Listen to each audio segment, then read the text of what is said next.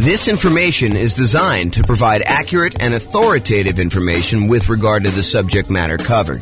It is offered with the understanding that the presenters are not engaged in rendering legal, accounting, or other professional services. If legal advice or other expert advice is required, the services of a competent professional should be sought. Welcome to the Houston Real Estate Investing and Real Estate Financial Planning Podcast. Learn all about investing in real estate in Houston, Texas, with a combination of real estate financial planning and modeling with numbers specific to Houston. Plus syndicated, more generalized recordings of live and pre-recorded real estate investing classes, not all of them specific to Houston. Be sure to stay tuned after the podcast for a message from our sponsors. Well, good morning and welcome, everyone. I am James Orr. I'm going to be the one giving the presentation today. Oh, my goodness. Happy Thanksgiving in advance, everybody. Tomorrow's Thanksgiving for those that are not attending live and listen to the recording. Hope you guys are doing some fun stuff. If you guys have any questions throughout the webinar, go ahead and ask questions in the chat window. I'll try to read them out and go through that. This is a brand new presentation. We've never really done it before, so should be good, though. So it should be good. We're going to go over all the different ways that rules work and that you can use to model your portfolio and kind of test things out and see how things are going, especially in this kind of crazy changing real estate market. Things are moving around quite a bit. Let's just say it that way. So thanks for all who attended live. All right, so let's jump right into the content. So I'm going to give you a little bit of background first about like why we're even talking about rules and how things work. You'll kind of get some information here, but we're not going to cover everything. I just don't have time to kind of teach a full day class on this whole thing. So maybe I'll come back and teach some other parts, but honestly, it's not that hard. Rules are probably the most complicated part, and I probably need to do a deep dive into each one to show you like how some different options work. But today I'm going to show you how all the different ones work and then how you can go and apply them to your specific situation. So scenarios. A scenario is like a grouping mechanism for all the different specific parts of the plan. So first of all, you make a scenario. And then once you get all the stuff set up inside your scenario with all the different accounts and all the different properties and all the different rules, then you can make a copy of the entire scenario, change one or two things, and compare them to see how they perform against each other. For example, just a really basic example to give you an idea of like where we're headed with this. You might go create a scenario where you model out your entire investing strategy. You know, I own these particular properties right now. I've got this much money in all these different accounts, and I'm going to buy properties as I come up with down payments until I come up with 10 properties. And then you may say, okay, that's strategy number one, scenario number one. But I want to go ahead and add a variation on this, and I want to see what happens if I decide to pay off my properties faster. And so you might make a copy of that scenario and then add an additional rule to the second scenario that says pay off properties with extra cash flow. And then you can compare one where you have the basic model, your strategy that you're going to implement, and then the one where you pay off properties early. And you can see how much better or worse paying off properties early is for you in that specific situation, that specific strategy. So that's an example of where we're headed. So how you do this is you have a scenario, and then inside the scenario, you add all of your accounts. And accounts are nothing more than a place for you to store money. So you might want to have an account where you have all your stock market investments, or an account where you have all of your bonds, or an account where you have your retirement funds, an account where you have all your crypto, if you're still doing that stuff. All the different things that you have where you store money, and they have different rates of return and different characteristics. If you're like got pre-tax money versus post-tax money, you might want to separate those out.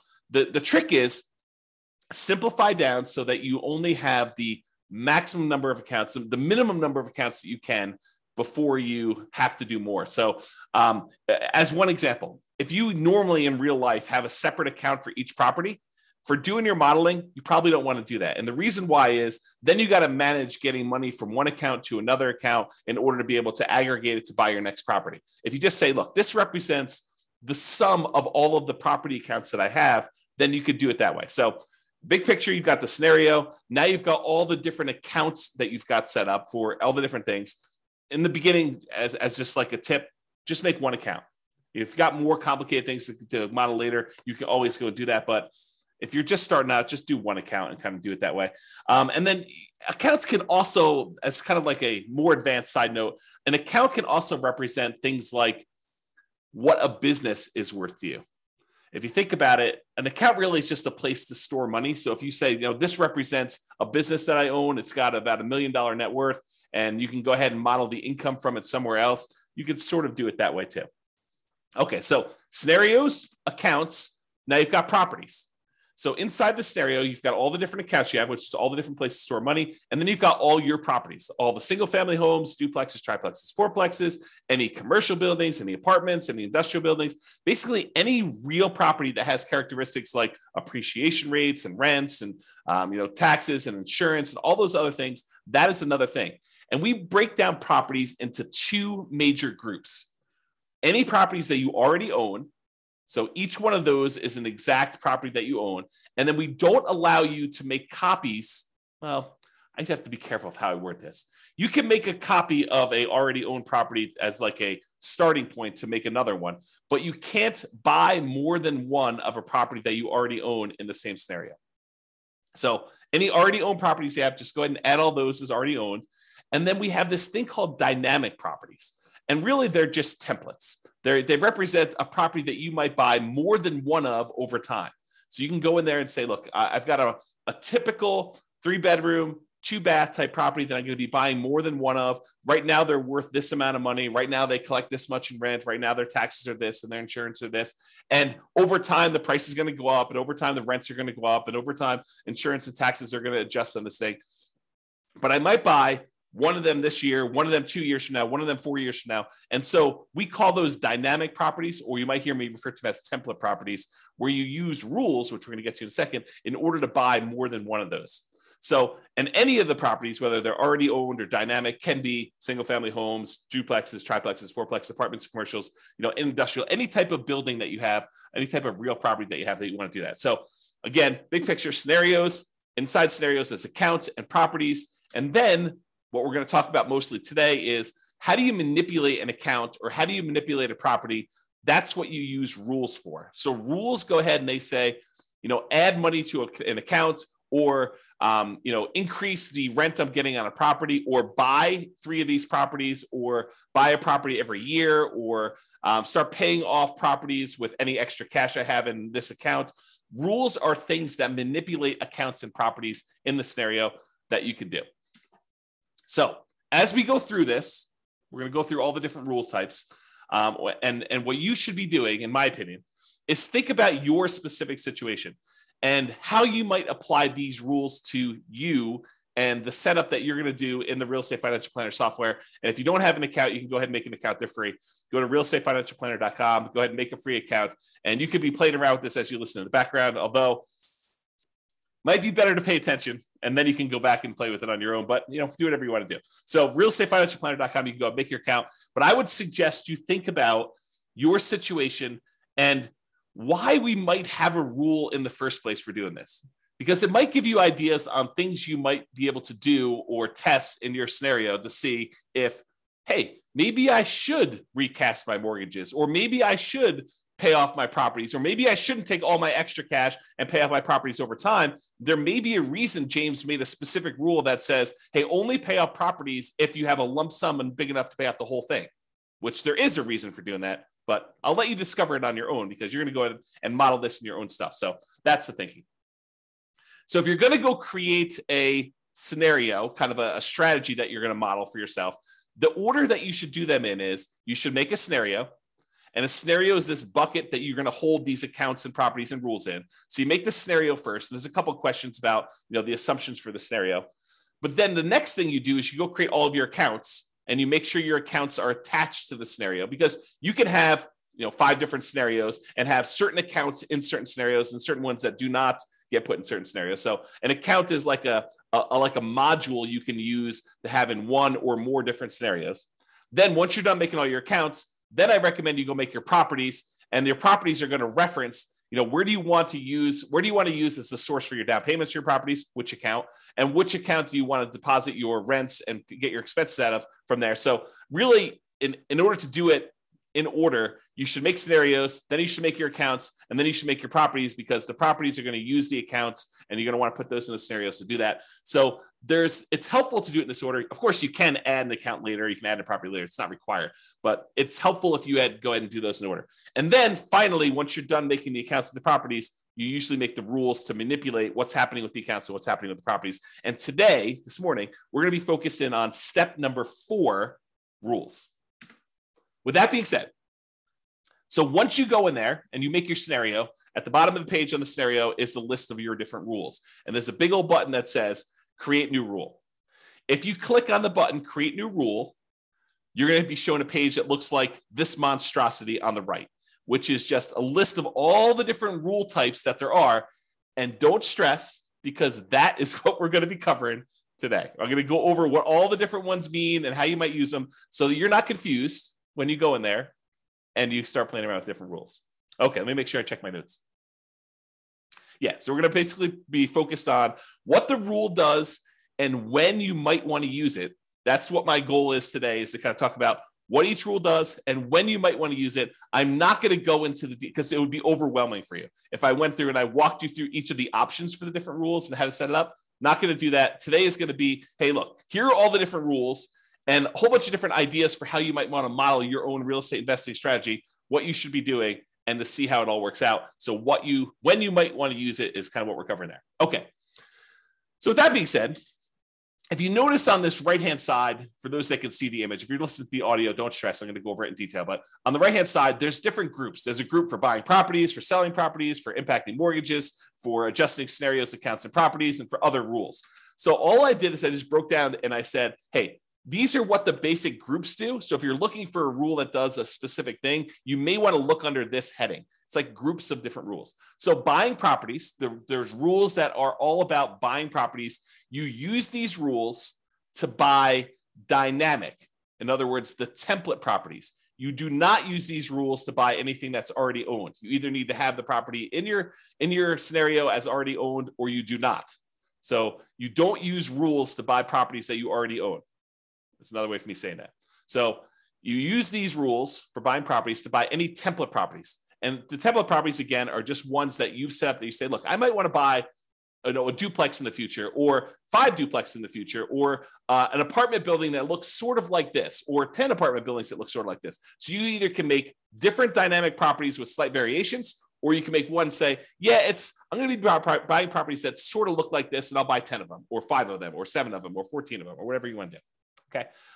And you can't buy more than one or buy an already owned property again later in the scenario. I already talked about that. So group number 1, buying properties. Group number 2, selling properties. And we could sell properties in a variety of ways, but these are all the different rules about selling properties. You can sell already owned properties. You can sell template properties. And so these are different rules for saying, look, buy a property, own it for 2 years, then sell it. Buy a property when the return on equity drops below a certain ratio, then sell that, and then use the proceeds using a different rule to buy more of them. So you could do stuff like that. So we're going to have a whole set of rules about selling properties. We have a whole set of rules that impact mortgages, like pay off mortgages with extra cash flow, or pay off mortgages when I have a big lump sum, or pay off mortgages if after doing the calculation, I could then achieve financial independence if I paid off these mortgages, or recast the mortgage. And recasting a mortgage, for those that don't know, is, let's say you have $10,000 that you got a bonus from work or whatever it is, $10,000. If you go down to the bank, let's do this first. If you send in the $10,000 to your mortgage company and you pay down your mortgage by $10,000, your monthly payment does not change. The amount of time you have left on your mortgage comes in.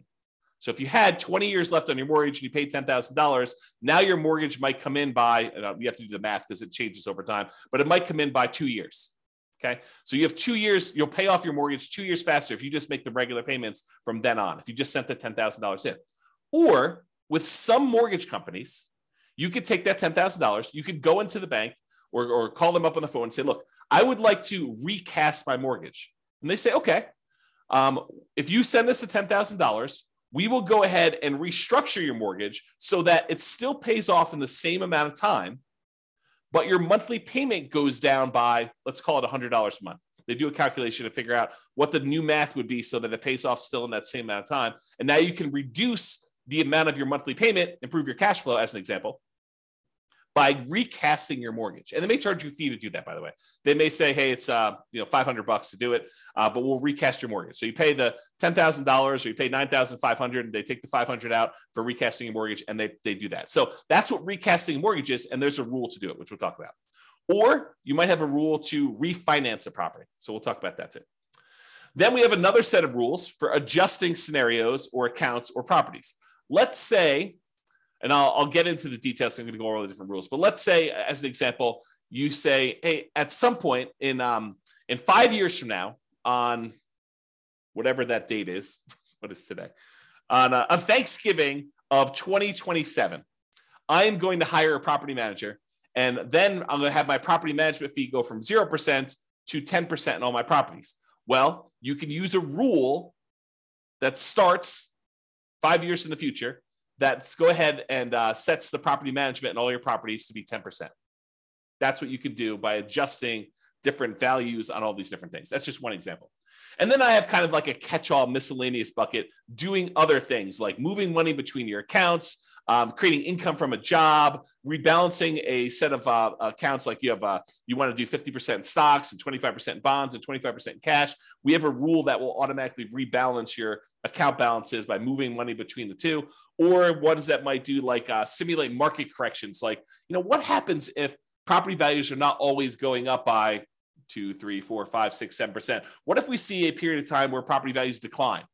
And maybe that doesn't happen this year. Maybe it happens next year for 2 years. And maybe it happens 10 years in the future for 5 years. So we could use rules to kind of do things like that for market corrections. Or maybe you want to say, I don't know when this market correction is going to happen, so let's have it be random. And I don't know how big it's going to be. It could be 2% down. It could be 15% down. It could be 50% down. We don't know. And so you can go ahead and set these rules up and say it's going to happen at some random point in the future.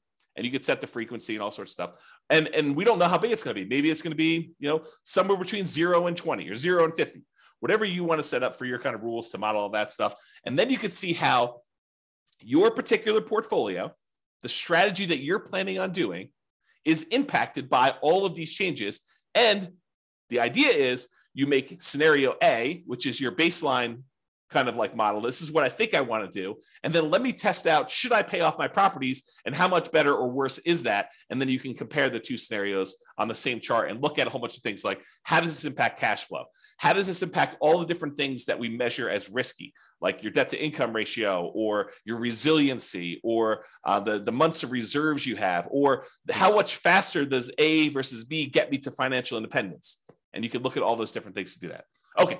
Before I go on, because I think I'm going to get into the rules next, does that make sense to everybody? If at least one person can tell me, yeah, that makes sense. Good job, James. Keep going. Or I'm really confused. You should stop now because we're not going to get very much further. If you could put the chat window, that'd be awesome. No one is responding. Unbelievable. Okay, good. Ben at least is. Okay, that's awesome. All right, I appreciate it, guys. Thank you for participating. Okay. All right, so let's talk about the rules to buy properties. There are two different rules to buy properties. Buy properties on a specific month yearly, or buy a property when an account has a down payment. Okay, yeah, I appreciate that. Someone said, I'm following along, but might get behind if I'm doing something else. Yeah, no worries. Okay, that's cool. Okay, so rules to buy properties. So there's two different rules that we have to buy properties. And you might think, man, you should have a lot more complicated rules than this. Honestly, this really is sort of all we need. You buy a property on a specific monthly year. And as an aside, if you're listening to this and you're like, James, how do I do XYZ? And you can't figure it out, just drop me an email. Drop me an email. Let's go to the support page, drop me an email and say, look, how do I do this? And I'll tell you either you can't do it, or here's how you do it, or I should make a rule for that because it just didn't occur to me to do that. But a couple of rules have come about because someone said to me, hey, James, how do you do this? I'm like, you really should be able to do that. We've never done that modeling before, but it makes a lot of sense that you should do it that way. Let me go and make the rule for you. And then it took a little while, a couple of days, something like that. We made the rule, but I made the rule. No promises it's going to happen in a couple of days for you. All right, so buy properties on a specific monthly yearly. You use this rule to buy a property every March, as an example, every year. And you could say, during this 5-year period, you can have rules run for certain periods of time. During this 5-year period, every March, go ahead and buy a new property. Okay. Or the most common way we buy properties is buy this property when my account has a down payment and all the stuff that we need, like reserves and, a certain threshold in the account, plus 6 months of reserves for my personal expenses, plus 4 months of reserves for all the properties I already own, plus 6 months of reserves for this particular property. Then go ahead and buy another property and do another dynamic property and do it that way. And that's the most common one that we use to do that. Okay. So here's what it looks like on the page.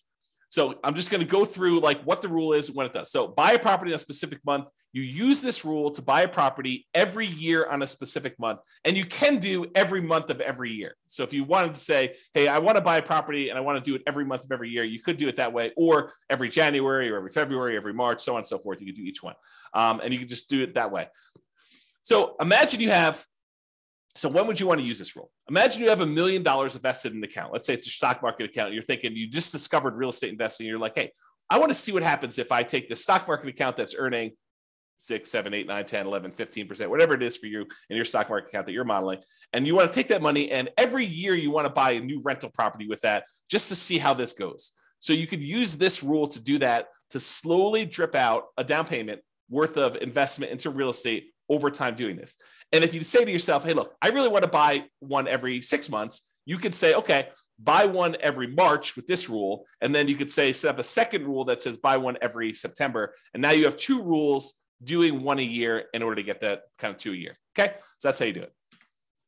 All right. So buy a property when account has down payment. This one allows you to buy property as soon as you have enough for the down payment, plus any closing costs, plus any reserves. And as you can see by the image on the right, there's a lot of options for you to define what this means. So you might want to define, hey, I need to have at least $10,000 in this bank account, adjust for inflation or not adjust for inflation, plus 6 months of reserves for this property, plus 3 months of reserves for all the other properties that I own, each other property that I own, plus 5 months of personal expenses, and then only buy 3 properties with this rule. Stop this rule after I own 3 properties. So there's different things you can do to manipulate this. And there's also stuff you could say, do I want to take into account my debt to income, like make sure that my debt to income is below a certain number? Or you could say, I'm buying creatively. I'm going to go buy properties subject to, or I'm going to go buy properties on lease options. So the debt to income doesn't matter because I'm actually buying an LLC anyway. And so ignore the debt to income ratio on that, or whatever you want to do. Or maybe you say, I have a real estate agent's license, so I'm going to get paid a 3% commission when I buy these,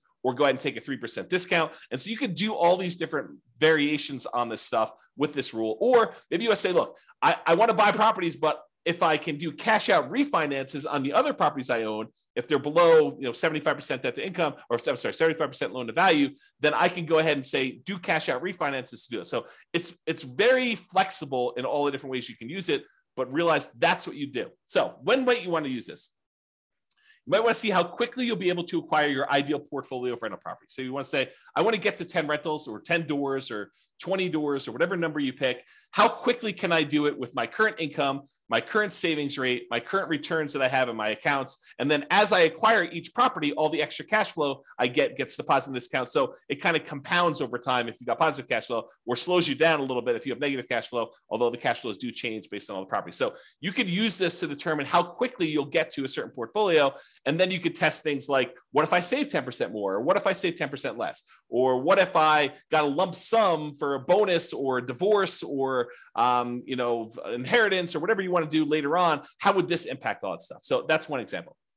You might want to see the impact of changing how much you keep in reserves has on the speed you can acquire properties. So here's another example. You could say, look, if I use this rule and I say keep six months of reserves for all my properties, how quickly can I acquire all the properties I want to do with that? Or how quickly can I acquire properties if I keep 12 months reserves? I think the market's going to get a little sketchy. Maybe I should keep 12 months of reserves. So if I do 12 months of reserves, how much does that slow me down? And how much riskier or less risky is one or the other? Or how much extra net worth will I have if I don't do 12 months of reserves or 6 months of reserves or 2 years of reserves? You pick the numbers, okay? So you could use these different rules and make copies of the scenarios to kind of test those. You could see the impact of doing cash out refinances to buy new properties. We kind of talked about that little part of the rule, but you could use that as a way to do that. You can also see the impact of getting a real estate license or acquiring properties creatively. So if you want to test out Now that interest rates have gone up quite a bit and there are a whole bunch of really low interest rate properties out there, maybe you want to say, well, what if I were willing, not everyone is, to go ahead and do marketing to find motivated sellers, go buy properties creatively and buy properties that way? What impact does that have? Does it make it a lot faster? Does it make it a lot riskier? What does it look like if I go ahead and model that in a variety of different ways? And I'll make a side note about this because I think it's important. Just because a path is optimal does not necessarily mean that that is the one you should do or that you will do, right? I could go and model something and I could tweak everything and say, this is the optimal path, in parentheses, if everything goes my way, if everything goes exactly the way I modeled it, right? But really, I think part of what you are doing with the software, part of what I do with the software, is I say, okay, here's kind of my plan. How does this plan perform in a variety of market conditions? What if things don't go my way? What if things get ugly?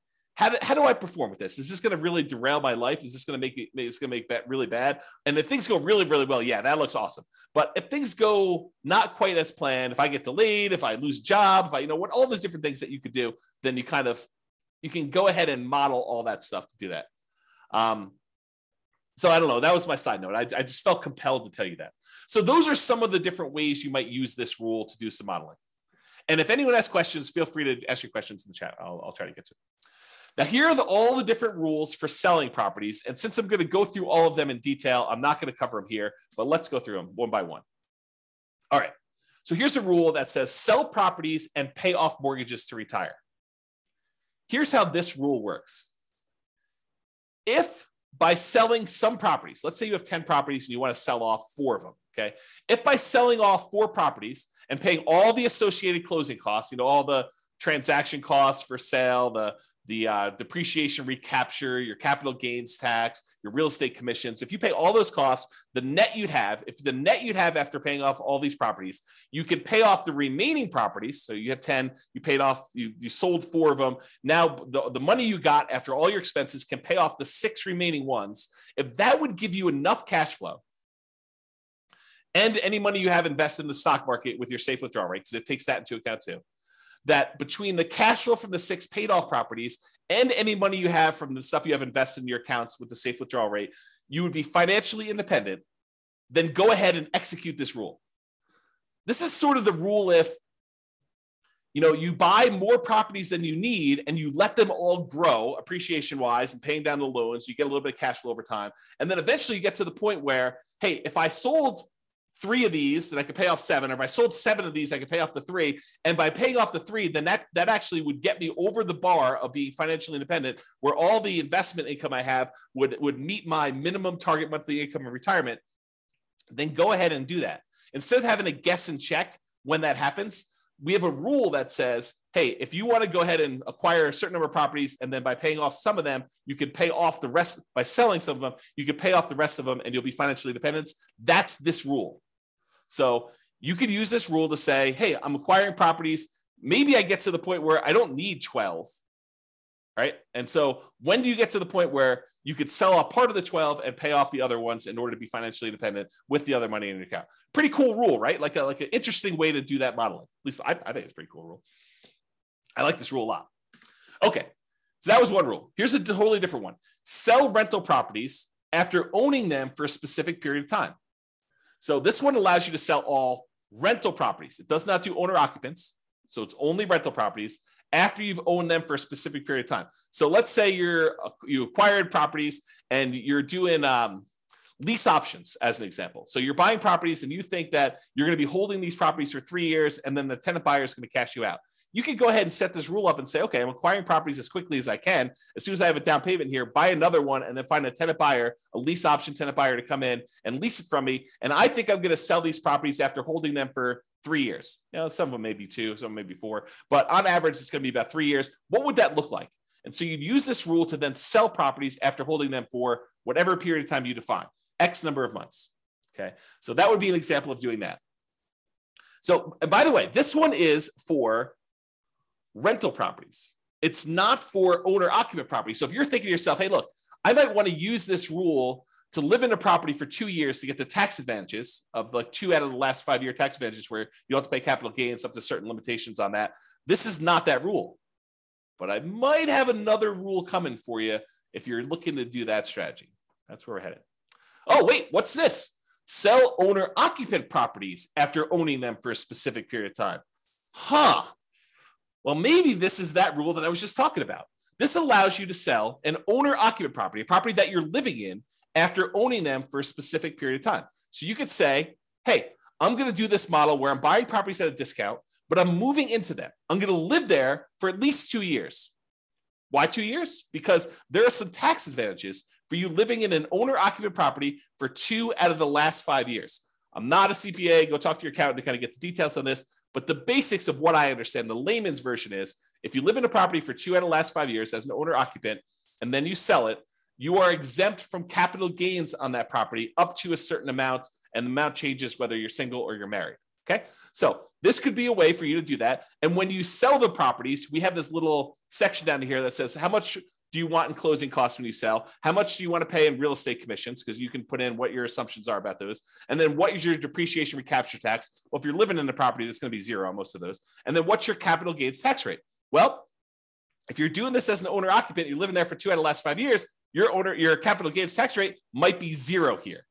There you go. All right, Austin says, what's your take on mini syndications on single family homes? Austin, that is not on topic for this particular presentation. This presentation is on rules. So we'll be covering that. Splitting profits with investor or funds deal. So I'm not going to cover that today. Maybe we'll do a class on that in the future. I'll kind of keep that in mind, but not today. Sorry, got too much other stuff to cover.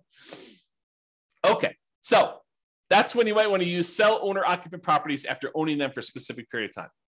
Here's the next one. Sell rental properties after renting them for a specific period of time. Sell rental properties after renting them for a specific period of time. So before, the rule was sell rental properties after owning them for a specific period of time.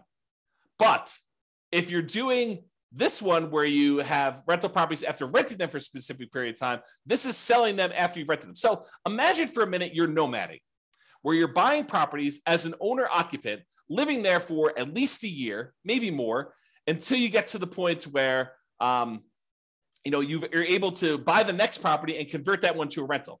Well, if you use the rule before where it says sell rental properties after owning them for a period of time, you might buy the nomad property, live there for a year and a half, then convert it to a rental. And then now that it's a rental, you've owned it now for 2 years. So really, that would be selling the property after 6 months, which isn't what you intended, I don't think. So this rule says, look, it doesn't matter when you bought it. If you lived there for a year or 2 years or whatever beforehand, and then you decide to rent it, this one starts to counter as to when you sell it based on when you converted it to a rental. Okay, so that's what it is there. All right. Sell rental properties based on return on equity. So this one is you're selling properties based on the return you're getting on the equity in the property. Okay, I got to take a step back and kind of explain to you what's going on here, because this rule is crazy. It's such a powerful rule. So how far back do I go? Oh man, this is crazy. Okay, so here's the deal. You own a property, and let's say you have financing on it, and you put down 20%, and the property value went up, 5% in the first year. So you made 5% from appreciation on a 20% down payment. I'll put numbers to this to kind of give you a feel for it. Let's say you're buying $100,000 properties. You put down $20,000 and the property went up in value $5,000. So you made $5,000 on a $20,000 investment, which is 25% return. But what happens is over time, the amount of money you make on the property going up in value tends to increase. So the next year, maybe it's $5,100. It varies, but let's just say it's a little bit more than you made the year before. However, the amount you have in the deal now is no longer $20,000. It's $20,000 plus the $5,000 that you made from appreciation, plus a certain amount you have from paying down the loan. So the amount of equity you have in the property has grown more than the amount that the property is going up in value. So over time, the return you're getting, even though the return might be increasing, the return you're getting on the equity is actually going down. The amount you make on the property compared to how much you have invested in the deal is actually going down over time. So the return on equity on a property from appreciation, from debt pay down, from cash flow and from the tax benefits of depreciation. Like all four areas of return, they tend to go down in aggregate. Some of them go up a little bit over time. Some of them actually go down. Some of them stay the same. But in aggregate, the overall return, the combination of all four of them, tends to go down over time. So that the longer you own a property, the lower your overall return on equity is. So when you buy a property and you're highly leveraged up front, that's the best part of your return typically. That's the part where you're making the most money compared to how much you have invested in the deal. But as the amount you have invested in the deal increases because your equity is growing, you're paying down the loan, the property's going up in value, the equity is expanding, and the amount you're making might be going up, but not quite as fast as the equity is increasing. So that over time, your equity drops down. So you might say to me, look, James, as I own these properties, my return on equity is dropping and dropping and dropping. What if I said, look, once it gets below a certain threshold, I want to sell that property and I want to re-leverage back up. I want to go ahead and sell it, and then I'll go buy two more or one more and wait until I have enough to buy the next one. That's what this rule allows you to do. It allows you to be maximally leveraged, not maximally because you don't want to be selling a property every year just to kind of re-maximize your leverage, but within a reasonable range. So you can say, hey, look, once my overall return on equity, because I'm calculating return on equity on every single property every month. So once your return on equity for a property drops below a certain threshold that you set, I don't know, 10%, 12%, 15%, whatever number you pick, right? But once your return on equity drops below a certain threshold, then go ahead and sell that property, dump all the cash into a specific account, and then you can have a separate rule which buys properties whenever that account has down payments. So what will happen is you have these properties and they're growing and growing and growing. Once the return on equity drops below a certain threshold, it sells that property. Then you have another rule that takes any time. You have money in this account for enough for down payments and closing costs and reserves. Then I go ahead and I buy another property and I replace that one. Or maybe it's two properties because you have enough there to do it. So that's the way you use these rules in order to maximize your return on equity in a particular scenario. Does that make sense? Let me know if it does or doesn't. That'd be awesome. Okay. This rule is selling rental properties once your account balance drops below a certain threshold.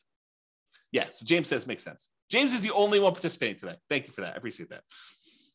Okay, so imagine this. Imagine you've got a portfolio of properties and you're trying to make sure that you have enough money to kind of support yourself, and you stop working before the cash flow on the properties will generate enough money for you to live on. So you're kind of operating at a deficit. You have $500,000 in your bank account, plus you've got a bunch of rentals, but eventually you draw through the $500,000 because you're a little bit short. So you could set a rule that says this: once my $500,000 drops to the point where I only have $10,000 or $50,000 or $100,000, whatever your comfort level is, once I get to the point where my account balance drops to $50,000, as an example, then go ahead and sell one rental property to boost that account balance back up. And then I'll keep draining on that account until I get to the point where it drops down again, and then sell another property if you want to. You can kind of use that to do that. So imagine a situation where you stopped working earlier than you should have before you completely are financially independent. And now you have a whole bunch of rental properties with a whole bunch of equity, but you don't want to go sell those properties with equity right now. You want to go ahead and hold on to them as long as you can until the point where you need to sell them in order to put money in your account to be able to support your lifestyle. Then you could use this to model that situation. Or you could say, look, as soon as I get to the certain point where this account balance drops to a certain level, go ahead and sell a property because I want to be able to use that money to buy new properties. You could use that too. So this is similar to a rule that we're going to have later, where instead of selling the properties, you do a cash out refinance in order to bring your account balance back up. So they're sort of like a pair of rules. This one is the sell the rental. You sell it, you pay all your expenses on it, your closing costs, real estate commissions, depreciation, recapture tax, your capital gains tax. You can go calculate all those, and then the net gets deposited to your account. Or, which we'll get to here in a second, there's a similar rule that says, once my account balance drops below whatever threshold you set, then go ahead and do a cash out refinance to get to those. I did a whole class where we really use these rules a lot. I compared a person who lived in a really high cash flow market to a person who lived in a really high appreciation market. And I showed that while it's a lot easier to get to the place you want to be when you're in a really high cash flow market, you can get there in these really high appreciation markets with a combination of selling properties or doing cash out refinances. But there's some complications with the cash out refinance, which I talk about that in that 2-hour class. But I think the name of that class was cash flow versus appreciation. I think that's what the name of the class was. And I set it up as two different people competing, and go watch that if you haven't seen it before. It's pretty good if you're interested in this particular modeling. Okay. All right. Next rule, sell properties, but only if by doing so, the money that I get from all the properties will allow me to retire based on a safe withdrawal rate. So I mentioned safe withdrawal rate earlier. I'm going to take a moment to kind of make sure everyone understands what I'm talking about. So there's this study, it's called the Trinity study. And what it basically did is it went back through historical stock market rates of return. And it said, if you only take out 4% of your of the amount of assets you have invested in stocks and bonds, then the likelihood of you running out of money in a 30-year retirement period was really, really low. That's the basics of the study. And so what they called that 4% was a safe withdrawal rate. And I'm using safe in quotes because there's been some arguments that it's really not so safe. There's been arguments by the guy who came up with it that it could be a lot higher than 4%. So really this idea is if you have a certain amount of money invested in stocks and bonds and maybe some cash, what percentage of that portfolio, if you have $1 million, what percentage of the $1 million can you take out each year where you are where you are not very likely to run out of money? That's what a safe withdrawal rate is. So you've defined what your safe withdrawal rate is in the software. You basically say, my safe withdrawal rate is 4% or 3% or 5% or whatever number makes sense to you. And you can test these things, right? You can go ahead and run a scenario at 4, you run a scenario at 5. What difference does it make? Run a scenario at 4, run a scenario at 3, maybe do some market corrections in there to see how that plays out. You can do all this stuff. But this rule says, look, I've got a bunch of rental properties, and maybe I have a little bit of money invested in the stock market right now in one of the accounts in there.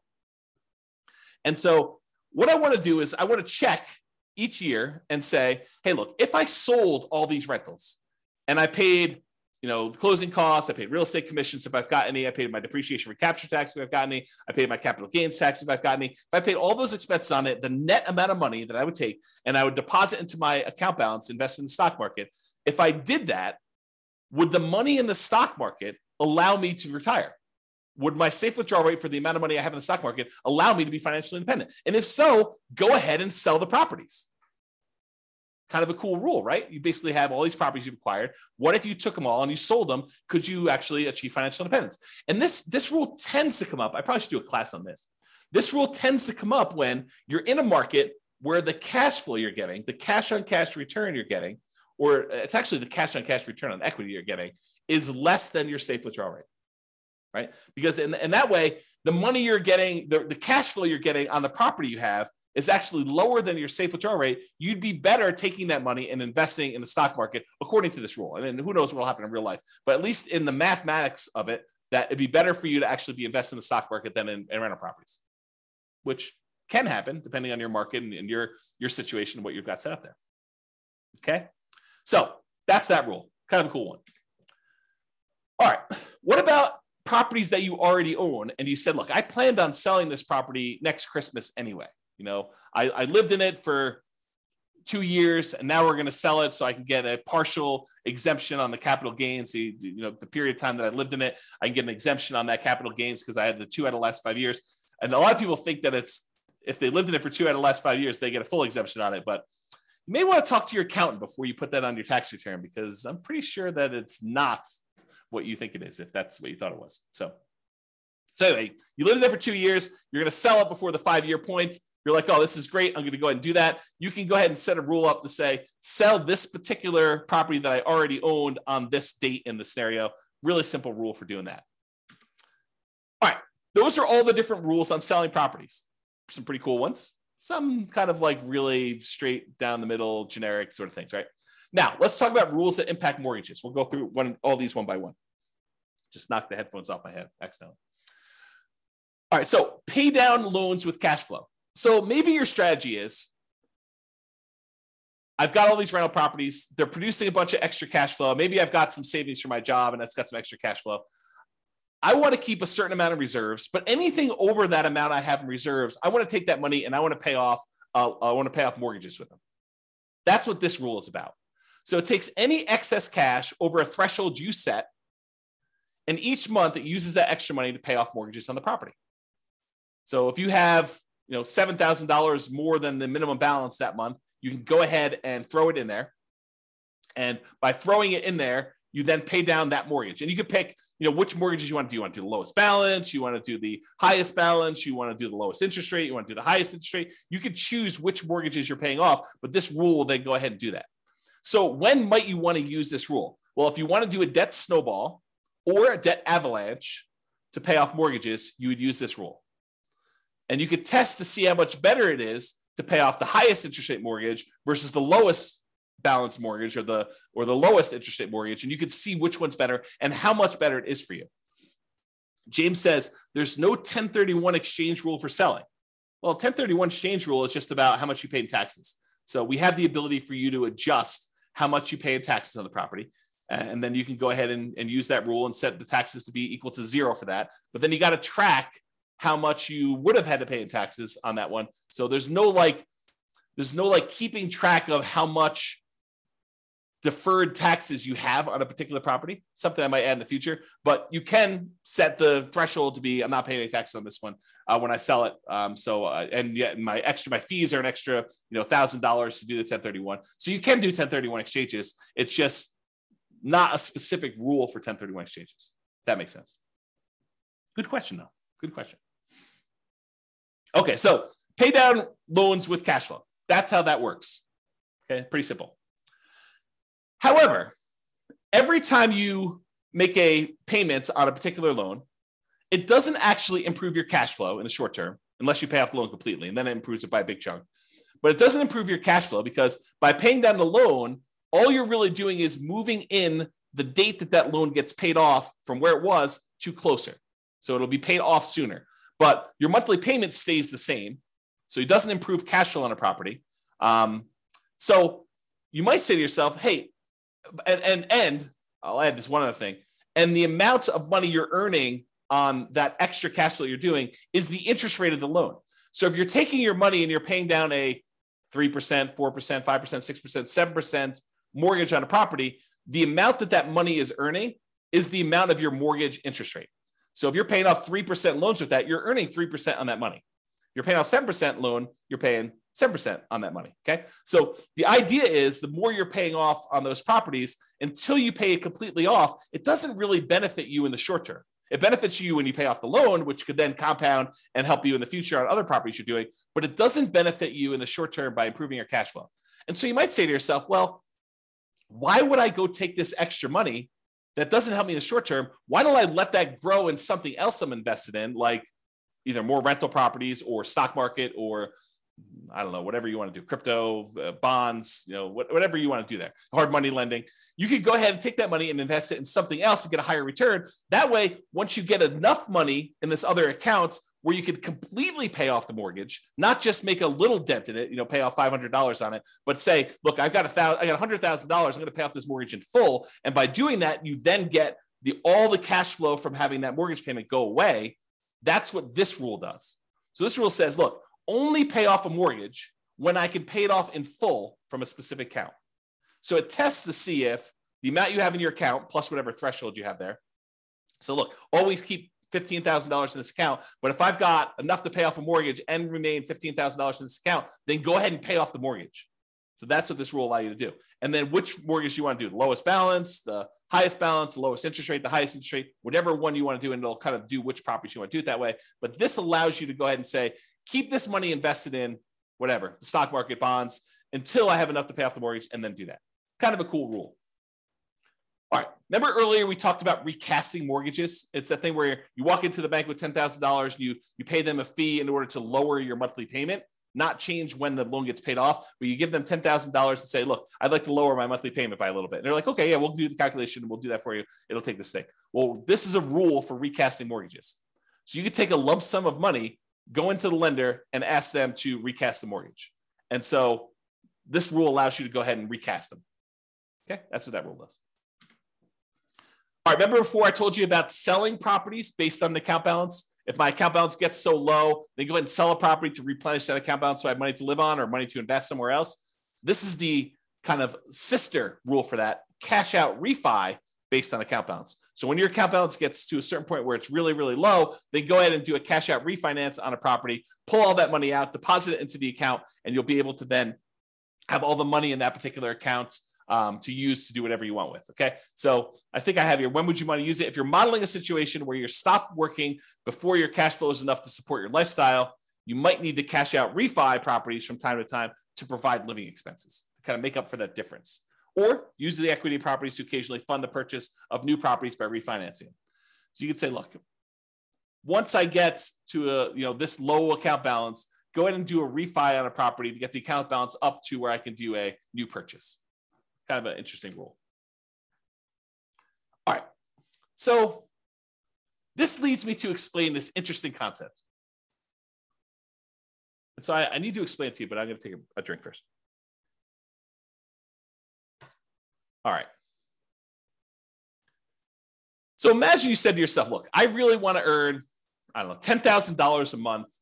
And if I was earning $10,000 a month, I would consider myself financially independent because $10,000 a month would be able to cover all my personal expenses, including the mortgage I have on my owner occupant property and anything else I need, right? So $10,000 a month, that's my number. That's my target income to be financially independent, target income in retirement. But what if you didn't have a mortgage on your owner occupant property? Would you need that $10,000 anymore? And you say to yourself, no, I wouldn't. So I can either have $10,000 if I have a mortgage on my owner occupant property, or I only need $8,000 if I don't have a mortgage on my personal property anymore. And so the software allows you to select whether or not to move your financial independence number down when you pay off your owner occupant mortgage or not. And so if you have that triggered, which is in the scenario section, this rule becomes super interesting because what this rule says is, look, if I'm close to my $10,000 a month number, my target monthly income number in retirement, but I have enough cash in my account balance or stocks or whatever it is in my account balance that I could pay off my owner occupant mortgage. And if I did that, I would be financially independent, then go ahead and do it. So this is a situation where the passive income you have coming in from your stocks and all the cash flow on all the rental properties is really close to your number. It's at 80% or 85%. But you have enough extra cash lying around somewhere where you could pay off your owner occupant mortgage because the balance is low enough that would actually lower the amount you need and it would trigger you being financially independent. Then go ahead and pay off the owner occupant mortgage. That's what this rule does. Pay off owner occupant mortgage if FI, financially independent. All right. These are going to be really quick. These are the rules that allow you to adjust values on your scenario or on different accounts you have or on different properties you have. Okay. So set value on scenarios. What this rule does, it allows you to change any values you defined for the scenario at different points in the scenario. So originally you thought your safe withdrawal rate was going to be 4%, but 10 years later you say, hey, look, now I want my safe withdrawal rate to be 3%. You'd use this rule to run 10 years later and change your safe withdrawal rate number from 4% to 3%, as an example. Or you defined your refinance mortgage interest rate in your scenario as 5%, which is low now, but at the time seemed reasonable. And now you're like, look, in the future, I want this to be 7%. You can use that to change that too. You can use this set value on scenarios to do it at some point in the future. Or you want to say, look, my minimum target monthly income retirement threshold is now $4,000, but I want it to be $5,000 in 5 years from now. You can do stuff like that. Or your safe withdrawal rate number, as I use as an example. This is that rule that allows you to do that. The set value on accounts does the same idea on accounts, though. So let's say you were earning 1% on savings at the start of the scenario, but you think that's abnormally low. And by 3 years in the future, that should really be at least 2% or 3%. You could use this rule to say, set the value on the account, set the return I'm getting on that account to go from 1% to 3 years later and on to be 3%. Or you say, I want to set it to 1% now, but a year from now, I want it to be 2%. And a year from then, I want it to be 3%. And then you could use it to do stuff like that. Or the other thing it could do is you could set it to be a random number. You could say, look, the return on my savings account is going to be somewhere between 1% and 3%. Have it change monthly by somewhere between this range, or add a little bit to it or subtract a little bit to it each month. You could do a whole bunch of things with making it random to simulate the stock market or what you're getting on savings, or what your business return might be if you're using an account to store kind of business stuff or bonds or anything like that. So you can use it to do random numbers as well if you wanted to. Same idea, but setting values on properties. You could say, look, my property appreciation rate is now at 1% because I don't think property values are going up in the next couple of years. But 3 years from now, I think the market's going to be normal, and we're going to set it to be equal to 3% from there. So you can have a period of time where properties are appreciating at a slower rate or at a faster rate, and then you could change it to be something else later. You could do the same thing with your rent appreciation rate. You could also do things where you hire or fire a property manager and set it from 0 to 10 or 0 to 8 or 0 to whatever. You could also do maintenance on a property. You say, look, it's just a brand new property I bought, so maintenance is going to be low for the first couple of years, and then maintenance will increase. You can go ahead and do that too. So this rule allows you to set values on properties over time and change those. And then if you go ahead and you change these things, but you're like, look, then I want it to return to whatever was normal at the very, very beginning, we have a rule that says reset the original value on an account. So if I was doing 1% and then I was screwing around with it for a whole bunch of years, and then after 10 years, I wanted to go back to whatever was set at the very beginning, we have a reset original value on accounts rule and a reset original value on properties rule for you to go ahead and mess with those. All right. I think this is the last section. Maybe not. We'll see. So any questions? We'll use this as a pausing point. Any questions? Is this good? You need me to slow down, speed up? Is this helpful? Anything? Nothing? So good so far. Okay, awesome. Again, James is the only one participating. I appreciate that, James. Everyone else is sort of just, I don't know, voyeurism or whatever they call it when you kind of just watch things. Okay, cool. All right. So here are a whole bunch of rules that do other things. So add to or subtract from the account balance. Let's say you're like, hey, look, I got this account. I know I'm going to get a bonus that's going to come in, a one-time deal or an inheritance that's going to come in at 16 months in the future. I want to be able to have a way for you to add a lump sum to your account or pull a lump sum out and say, look, I know that I'm going to have this big payoff for a lawsuit or something like that. I'm going to need to pay out a certain amount of money. Then I can go ahead and subtract this amount of money from my account at that point in the future. Or you're going to have a series of expenses like college tuition for kids. You could use a rule like this to model, I'm going to have this come out on this date. I'm going to have 2 kids going to college at this point, so I need to have this much money. And you could use them to kind of move money in and out for these irregular expenses to do that. Or you pay a certain amount on installment sale of a business or from a lottery winnings or whatever. You can use that to do all that stuff. All right, transfer money between accounts. So you have money in the retirement accounts, or you have money in a regular account that you want to move to a retirement account. You can move money around between accounts using this rule. Or you have money in your rental property account and you want to use that to invest in your tax-deferred retirement account. You can move money from those things. Or you want to pull money out of one account when a certain account drops below a certain threshold. So you say to yourself, look, I have this reserves savings account that I'm never going to use unless my account drops really low in this other account. So go ahead and move them when something happens to do that. So you can set up those rules to do those things. All right, here's that market correction rule I was telling you about. So this allows you to model what could happen if your market corrects.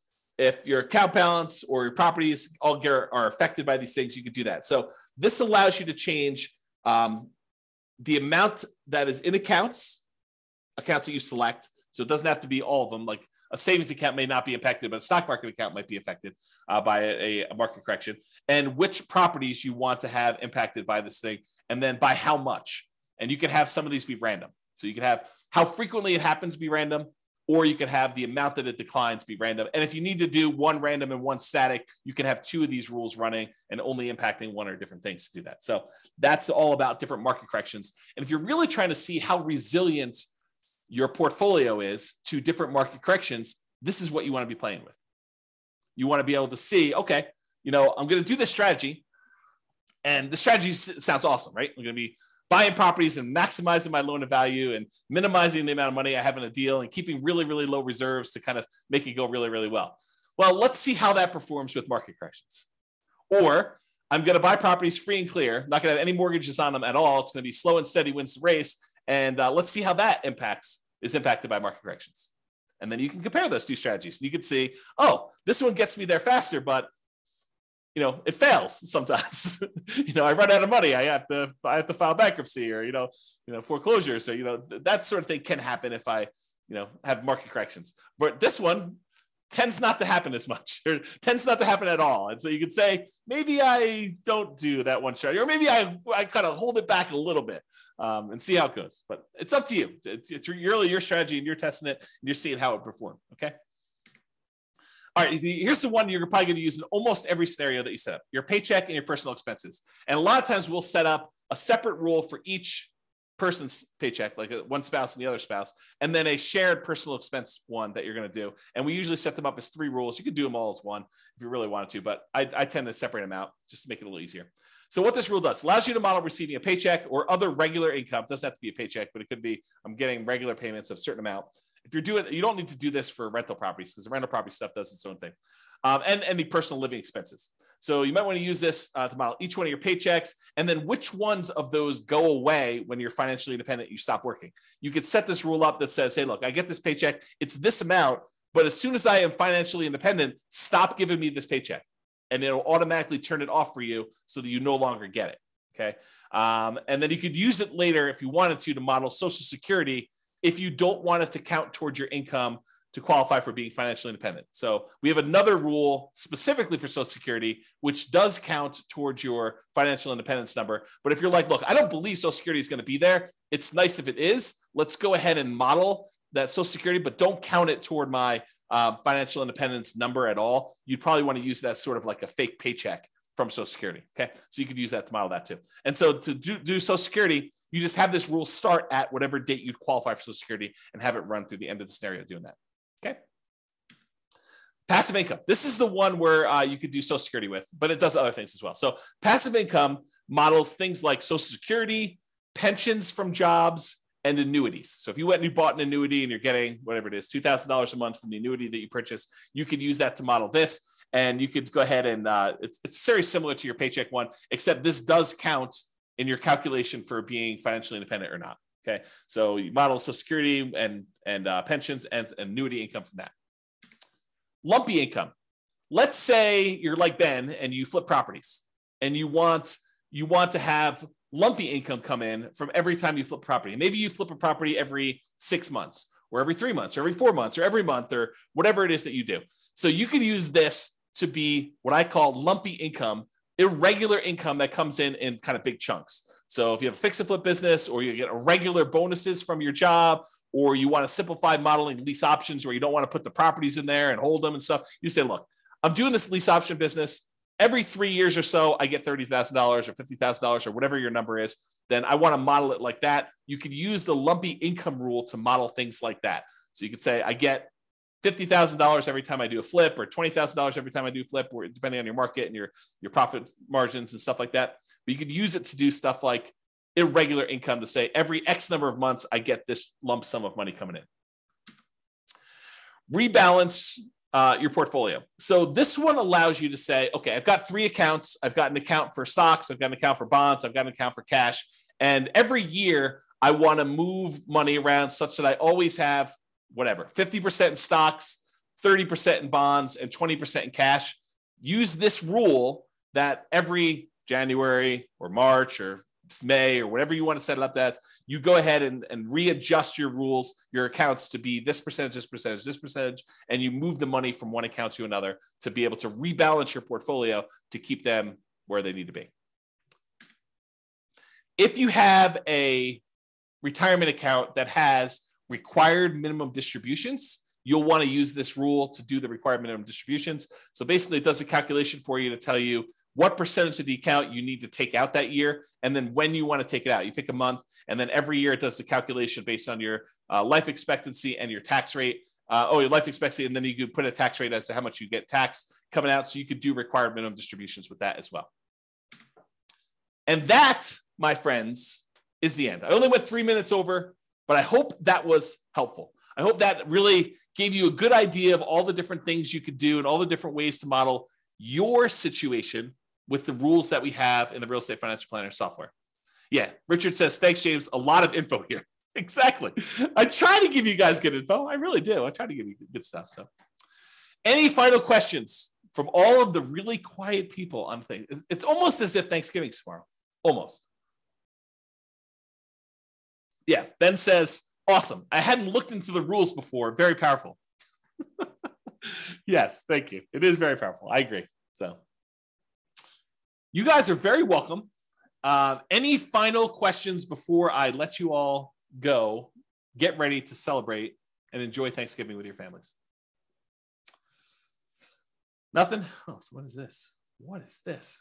You're very welcome. Very welcome. Is it a deal? A deal. Thank you very much. A deal. A deal. That's a great name to be like in a real estate investing kind of person. There you go.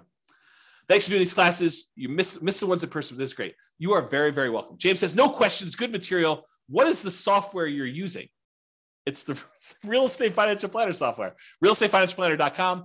It is the software I wrote to be able to do this modeling.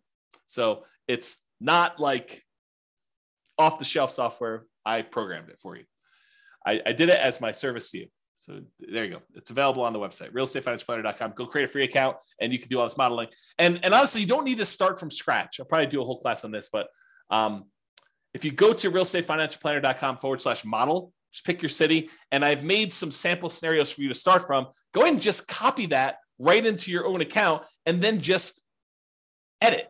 That way you don't have to go create everything from scratch. You can say, oh, I see there's a property here. Let me go ahead and change this to be closer to what my properties are and go ahead and do that.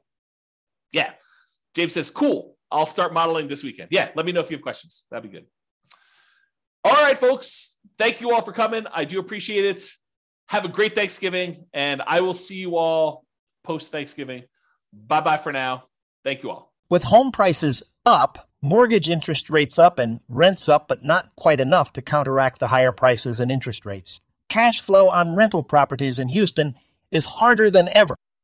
Book a call with the Real Estate Financial Planner to apply our proprietary 88 strategies to improve cash flow on your rentals. See the show notes for a link to schedule your call and improve your cash flow today. If you're a real estate agent, lender, or professional in Houston that wants to help our real estate investor listeners, consider reaching out to learn about collaboration opportunities with this podcast. We'd love to add more value to our listeners by having you assist our investors buy, sell, and finance their real estate investments. See the show notes to schedule a call to discuss collaboration opportunities.